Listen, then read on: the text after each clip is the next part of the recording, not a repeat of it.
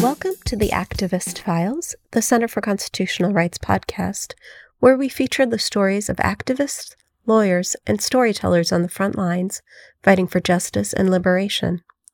If you want to know more about the Center for Constitutional Rights and our work, visit our website at ccrjustice.org. You can sign up for our weekly newsletter, Frontlines of Justice, and we'll keep you up to date on important developments and exciting events near you or online. You can also make a donation to help us keep doing the vital work of supporting our partners, movements, and communities.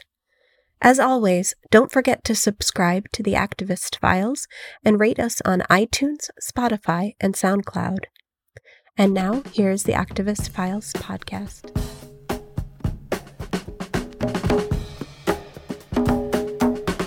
Welcome to the Activist Files, the Center for Constitutional Rights podcast.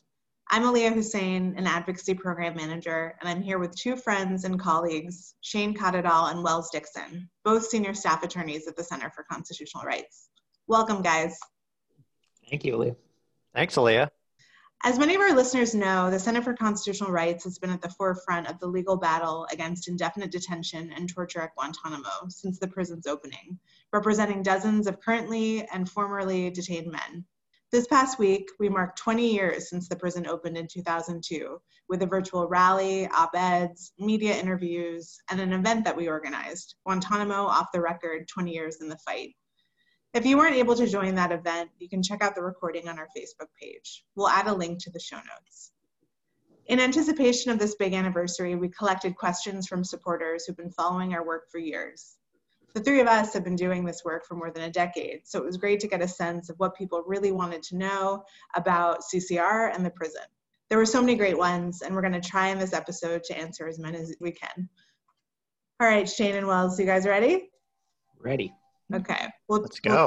We'll try to do rapid fire style, which I know can be challenging sometimes with lawyers. Let's see how many questions we can get through. So the first one for you, Shane, is can you give a snapshot of the current population? How many are still there, and what's the outlook for them?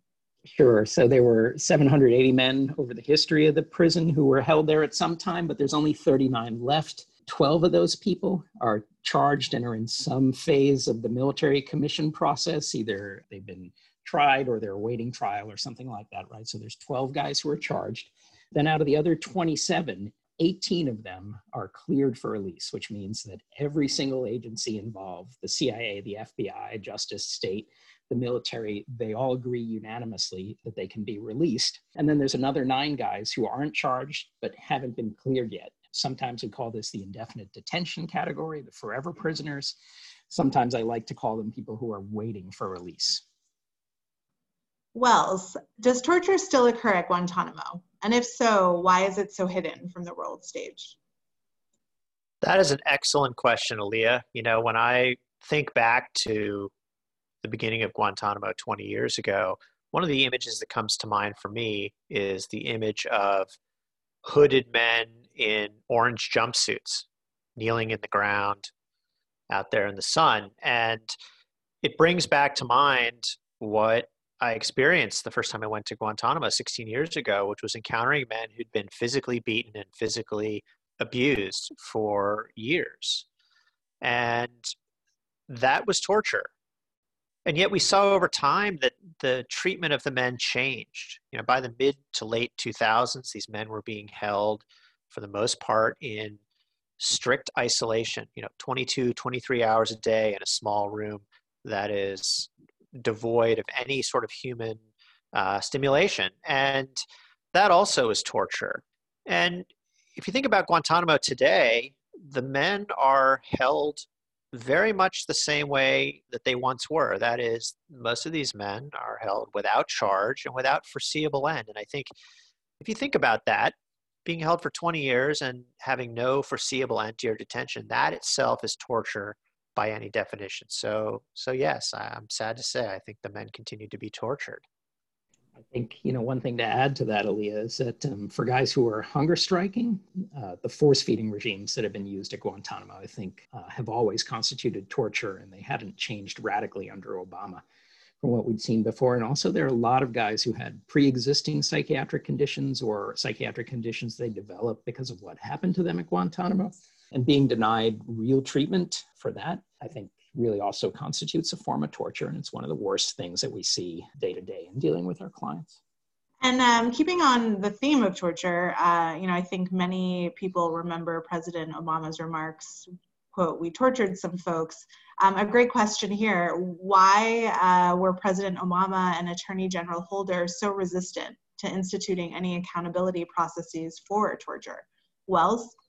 Well, I think that there are a couple of reasons. The first challenge in terms of accountability for torture is understanding exactly what happened, right? What exactly happened to these men, including in particular, how were these men treated while a lot of them were held in secret CIA detention? I mean, that is information that's still not public. And absent the ability to make that information public, there isn't really much momentum toward accountability. If people don't know what happened, then it's very hard to convince people that there's a need for accountability. You ask about President Obama and Attorney General Holder. I think the failure of accountability there is a failure of leadership. It is an unwillingness to look back at what happened. You remember what President Obama said at the beginning of his term: we're gonna look forward, we're gonna move forward. And there really hasn't been a desire to reckon with the past and the torture and abuse of detainees in particular. But the other thing I'll say on a somewhat more optimistic note is that if you look at torture accountability from a broader perspective, and you look for, just as one example, at the accountability for torture that has just begun to emerge in places like Latin America, the one thing you realize is that it takes a long time for there to be accountability. It's sort of, you begin to see it kind of 15, 20 years after the fact, historically. And that's really the point where we are now with Guantanamo, 20 years. And so I would look to the future, and I would not be surprised if there is a greater movement toward accountability, particularly as more information about the torture and abuse of detainees in the CIA program becomes public. I mean, just in October of 2021, Majid Khan was able to talk about what happened to him in CIA detention. He spoke for 2 hours to a military jury, and that jury was appalled. And so I think if we look to the future, that is beyond 20 years of Guantanamo, I remain optimistic that there'll be justice and accountability for what happened to these men. Certainly, we're going to continue to demand that. Shane, when you were giving your sort of snapshot picture of Guantanamo now, you talked about how the overwhelming majority of people at Guantanamo are not charged with a crime. And this is both kind of a big and a simple question at the same time. What legally has allowed the U.S. to imprison people without charging them with a crime? Well, it's this kind of fabricated concept that all of these people that we swept up in these kind of raids that really were led by profiling criteria, right? If you were Arab in Afghanistan, you were immediately a suspect in 9/11, and the people on the ground, whether it's corrupt warlords in Afghanistan or corrupt policemen in Pakistan or hungry villagers, they knew they could turn people over in exchange for really big payments from the U.S. government. But we took that and kind of, morphed it into this idea that somehow these people were like prisoners of war, like German soldiers in uniform captured, on the battlefield in 1944, and that the rule in wars between states had always been you can keep holding people until the war is over. Well, that rule that you can keep holding them even if they haven't committed a crime because they were fighting for the other side, that's kind of premised on the idea that the war will end sometime, that there are two countries that can negotiate a peace, right? And that there are uniforms and you can tell who's who.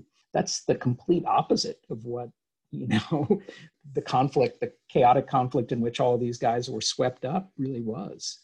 And, it's that blurring of lines between the traditional kind of law of war concept of detaining people in warfare between states and mixing that up. What was kind of essentially, much closer to kind of a big criminal justice operation, except that it was, not premised on evidence. It was just, if you were Arab in Afghanistan, you're a suspect and we're going to arrest you and hold you until we figure out what to do with you.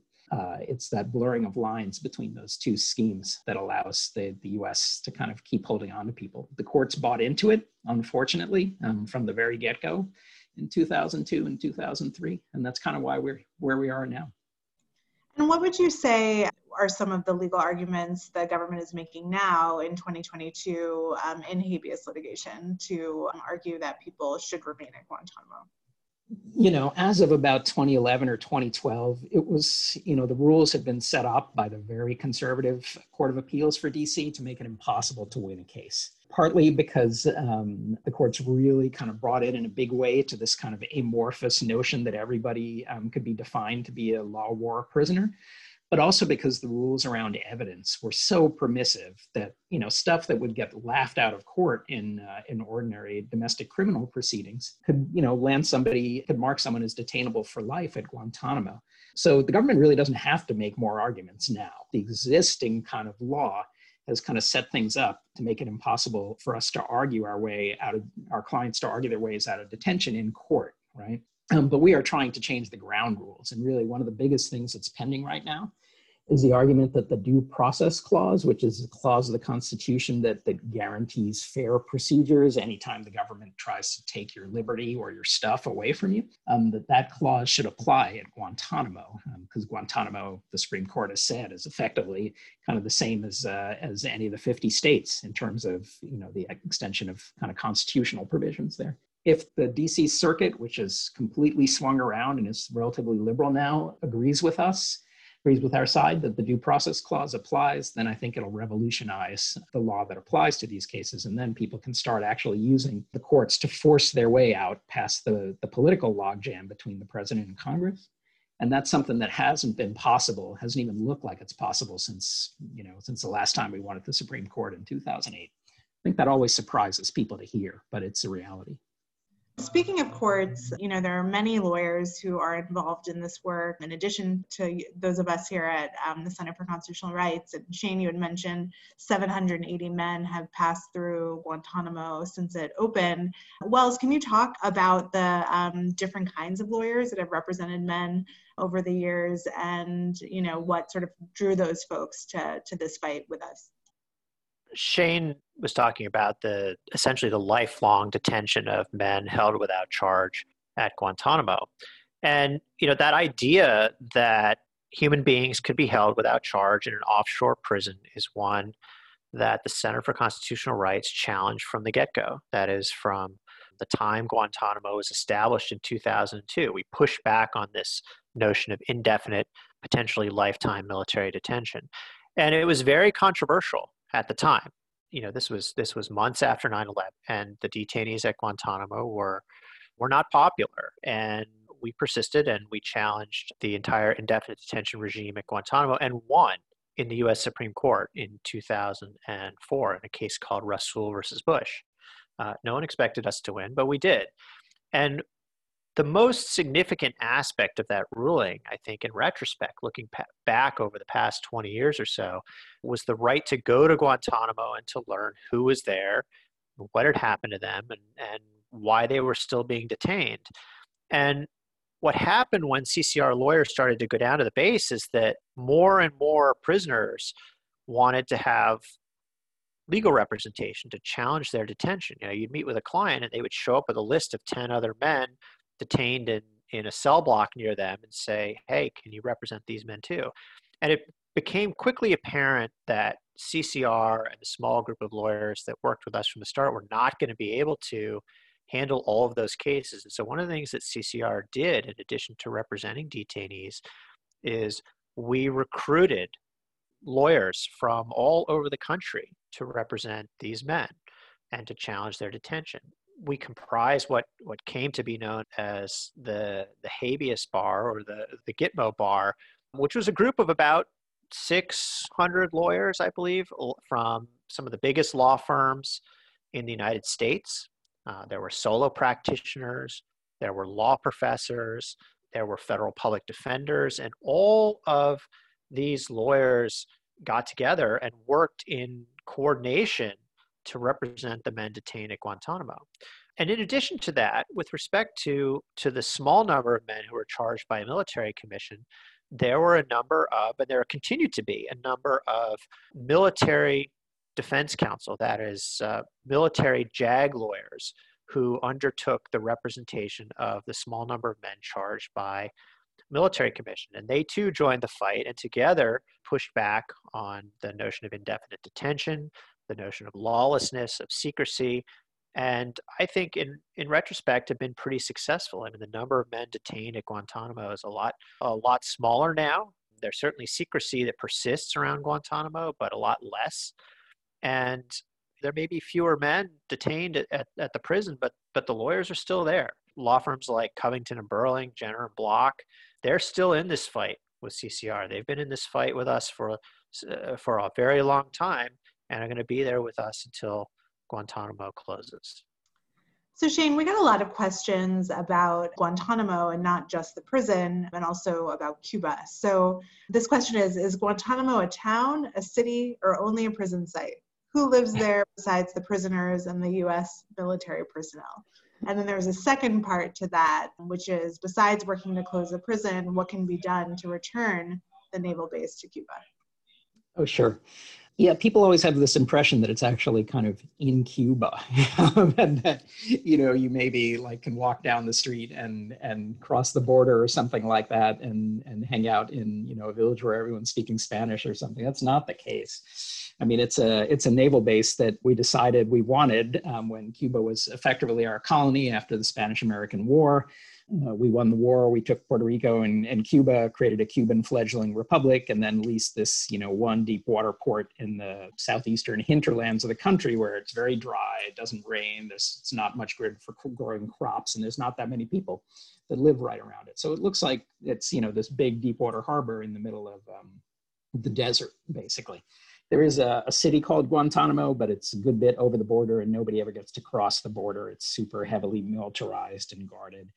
There used to be a few workers in the 60s who were grandfathered and got to come across and so forth. Not the case anymore. So it's basically like America. You land there and you think you're in the Central Valley in California, in Fresno or something like that. There's no sense at all really that you're in Cuba. And it looks like small town America from 40, 50 years ago, really. It's about 10,000, 11,000 soldiers and their family members, I think, on the base. About 1,400 involved in detention operations. I'm forgetting the second question. It's about returning the naval base to Cuba.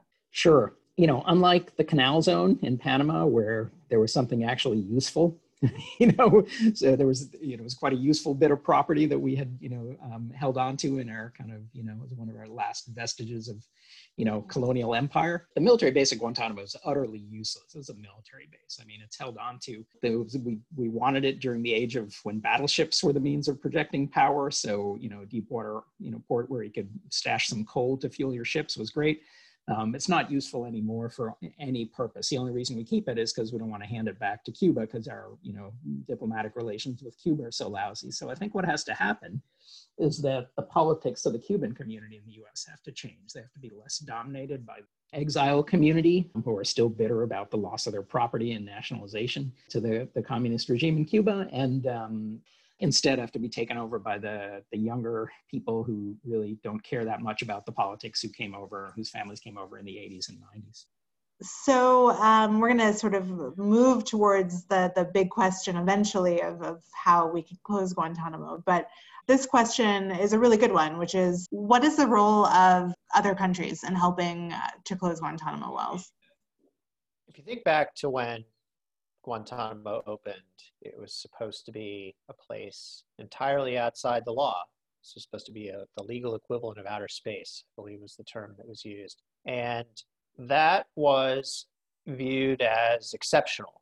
Now, historians can debate whether that is accurate or not, but that's how it was perceived in a lot of corners of the globe. And a lot of countries, a lot of strong US allies were very critical of that. And early on, when these countries saw or learned, for example, that their citizens were detained at Guantanamo, they demanded their immediate release. And so if you look, for example, at the Bush administration, during the Bush administration, a lot of the European countries came forward and said, you have to release our citizens. So it's no surprise, right, that the Europeans were the first released from Guantanamo, along with a lot of the Pakistanis. This is at a time when the U.S. was heavily reliant on Pakistan in connection with the Afghanistan conflict. The effort and the pressure from countries other than the United States to close Guantanamo has continued. And you saw during the Obama years in particular, a lot of countries stepped up to accept men from Guantanamo, that is to repatriate their own citizens, but also to accept non-citizens into their countries for purposes of resettlement. And that was really an essential component of President Obama's strategy to try to close Guantanamo. And a very large number of detainees were transferred out of Guantanamo as a consequence of that. So today, as we move beyond 20 years of Guantanamo, it's essential that other countries continue to come forward and continue to agree to resettle men from Guantanamo, because it's not enough to just say Guantanamo is a human rights disaster, which of course it is, and a lot of countries have said. It's not enough to do that. That's not going to close Guantanamo. And men have to have somewhere to go. And so it's important for strong U.S. allies to continue to take these men. I mean, that's the way forward from Guantanamo. That's the way to close Guantanamo. You know, Aliya, it's funny. I mean, I think back to those early days when there were still European detainees at Guantanamo, and it always seemed like it had the lawlessness had a bigger impact over there. And, you know, it's always struck me that maybe this is just kind of a quirk of our American experience. We've always had a big immigrant population in the U.S. This country is about 10% non-citizens right now. And, you know, one of the things that made what the Bush administration was doing acceptable was that it was always being done to them. It was always being done to non-citizens. The bad things that happened at home in the war on terror and abroad, always being done to non-citizens. And people at home didn't feel like it was a threat or a problem because of that. Whereas you look at, say, England, you know, their extreme reactions to the terrorism threats, you know, ended up being directed at the domestic Muslim community, which was mostly second and third generation Britons, so citizens. And therefore, there was much more of a pushback, you know, on the legal violations, because everyone could see that it was coming for them also, right? That their rights were being threatened. And I think there was a little bit of that feeling everywhere. And it's, you know, it's partly a product of the fact that the US is one of the few developed countries with an enormous immigrant population, but it's also partly a symptom of our pathologies about our immigrant and non-citizen population, right? I mean, we see those on display with the Trump administration in bold relief. Yeah, I'm glad you both brought up sort of resettlement and repatriation in other countries, because we received a lot of questions asking about people once they're released. So Shane, you know, how have men integrated or reintegrated into places they've been released to? And then a question of like, what can the public do to improve the lives of people who've been released, if anything?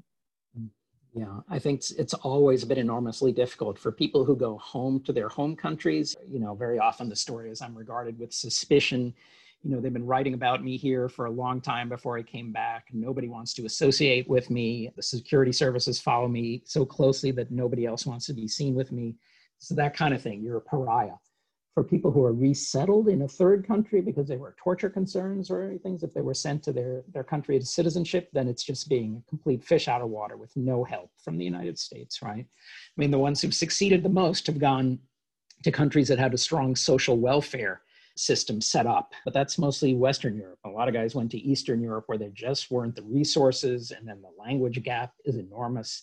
And, you know, if you are unemployable because you're a pariah, at least you want to be able to rely on your family. And a lot of times these guys, you know, they haven't been reunited with their families. They don't have anybody.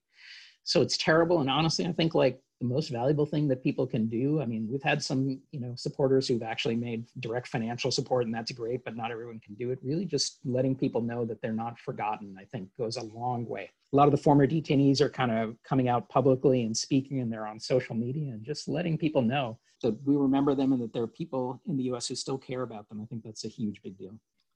And, you know, taking a step a little further back, you know, obviously our focus is to close Guantanamo, but in terms of like a longer term strategies on reparations for survivors, what are your thoughts on that? And the person who asked this question said, you know, reparations could include financial reparations, but also apologies, other forms of care, whether they be medical, psychological. For both of you, maybe with Wells first, what are some thoughts on more long-term how to support these people who have been released from Guantanamo? That's a really important question because, as Shane said, you know, the stigma of Guantanamo is real and it's far-reaching. And for men who've been detained in Guantanamo, it can at times be difficult to adjust to life after Guantanamo.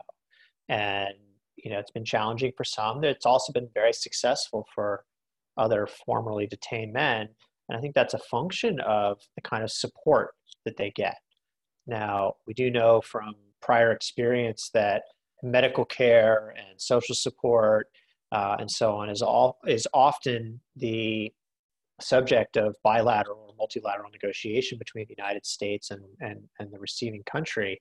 And it's essential for that to continue. But I think in the long term, when we think about justice and accountability for what happened to these men, there has to be reparation for these men. And that reparation, unfortunately, I can say with some confidence, is likely not going to come from the United States. I mean, efforts to obtain, recompense from the United States have failed. I don't know how else to say it. They failed. But I think formerly detained men and even some currently detained men have had some degree of success looking for relief outside of the United States. There have been lawsuits by formerly detained men in places like the United Kingdom that have been successful. But, I'll just say for most men, that's not really, to be candid, sort of foremost in their minds. The men who are detained need to get out.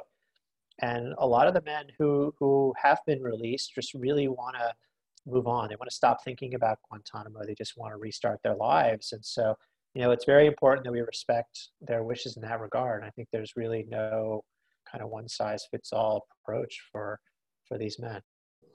Yeah, there are, a few guys who tried to keep their lawsuits going in order to clear their names, and the courts didn't want to have anything to do with that, which is kind of a running theme here, right? I think the vast majority of the men who I've represented who've left are not holding their breath for anything approaching even an apology, I always think about the Japanese American internments, I think, which were recognized as kind of a fraud and sort of public relations theater, even while they were happening in the mid-1940s. And yet, when did the compensation and the apologies really sort of come? 1980, Clinton administration. Afterwards, it took forever in cases that, maybe weren't quite as fraught as these are. Yeah, one thing I'll just add to, thinking about how to help people who have been detained at Guantanamo, I think one issue that comes up a lot for us working with formerly detained men is their legal status. Whether they've been returned to their own country or whether they've been resettled in another country, these men often confront the challenge of being undocumented, that is, not having any sort of legal status, whether that's refugee status or residence or citizenship. Even if they have some status, not having the ability to obtain a passport or a driver's license. And so that's something that needs to be addressed, I think, for a lot of men as Guantanamo closure efforts continue, something that really needs to be paid close attention to, because that can really help these men with their effort to adjust to life after Guantanamo. All right, here's the $1 million question. What will it take to finally shut it down? Shane, you first. Yeah, I got to turn the question around on you. It's a definitional issue, right? I mean, closing Guantanamo for Obama meant closing the physical facility and charging some people, releasing a bunch of others, and then taking that in-between category and picking everybody up and moving them to Illinois. That's not what closing Guantanamo, I think, has ever meant to us attorneys. It's been about closing the system of pretending that these are like law of war detainees, shutting down the system of holding people perpetually without charging them, right? That is a doable thing, right? All it requires is to release the cleared guys, most of whom can go, well, a lot of whom can go to their home countries. The others, I think, can be resettled in third countries pretty easily. It's just a matter of kind of bureaucratically getting organized and getting it done. And this administration is very disorganized about Guantanamo. Then there are, the 9 guys in that in-between category. And that's really, once you release the clear guys, that's the remaining Guantanamo system, right? Those are the people who are being held without charge. I think pretty much all of them are going to be cleared before the year is over. That's why we talk about them as awaiting clearance rather than in this weird nether category, right? So then that leaves the 12 people who are charged. And, for a long time, we thought the solution was bring them to the United States, charge them in criminal court. That makes sense from a legal perspective. From a justice perspective, I think, An awful lot of them might prefer to kind of negotiate plea deals and serve out their sentences at Guantanamo because, frankly, the prison conditions there are probably preferable to the horrific conditions in federal supermaxes. But that means the facility would stay, but the system of not charging people, holding them indefinitely would end. And that's all doable. Wells, do you have anything to add? I'll just say, I think with respect to the 12 who are involved in military commissions, there is a way forward. One of those men is Majid Khan, who's going to be completing his sentence in February of 2022. Will that need to be transferred? But with respect to the others, there seems to be bipartisan consensus that the military commissions have failed to achieve any form of justice or accountability for anybody, whether for the victims of terrorism or for the defendants who were tortured. And that as a consequence, really the only viable way forward is to try to negotiate the resolution of those cases. And, what those negotiations would look like, well, certain details would have to be worked out on a case-by-case basis, but it would certainly address issues like, where do they serve sentences, for how long are they serving sentences, what are the conditions? But again, those are details. I think there is, at this point, the beginning of 2022, consensus that negotiated resolution is the only way forward. And as Shane said, with respect to the other 27 who are awaiting transfer, they just need to be returned home or they need to be resettled. It's as simple as that. They're never going to be charged. They've been held for 20 years. They need to go home. And I'll just add for folks listening who want to know how they can play a role in helping close the prison, I'd say continue to learn, continue to seek out information from organizations like ours, our partner organizations like Amnesty International, Center for Victims of Torture, Witness Against Torture, September 11th Families for Peaceful Tomorrows. I mean, the list goes on of people who are doing really great work to both pressure the Biden administration, but to tackle some of the issues we've talked about today in terms of accountability, transparency, and also uplifting the stories of those most directly impacted. There's a lot of great documentaries and films and books out there where you can go straight to the source and hear directly from former detainees and also learn more about the stories of our clients as well. So thank you so much, Shayana Kadidal and Wells Dixon, for joining me. I think we did a pretty good job on the rapid fire, though there are a lot more questions that we couldn't get to, but I encourage people to find the resources that we mentioned in today's episode on the Center for Constitutional Rights website, ccrjustice.org, and that'll include some of the op-ed writing, media hits, and also the event that we put together to mark the 20th anniversary. There's a lot of great stuff online, and we hope that you will check it out. Thank you for joining us. Thanks, Aliya. Thanks, Aliya.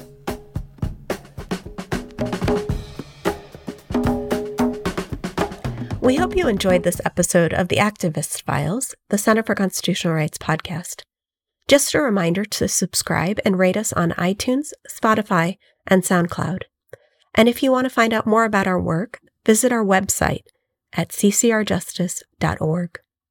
That's all until next time on the Activist Files.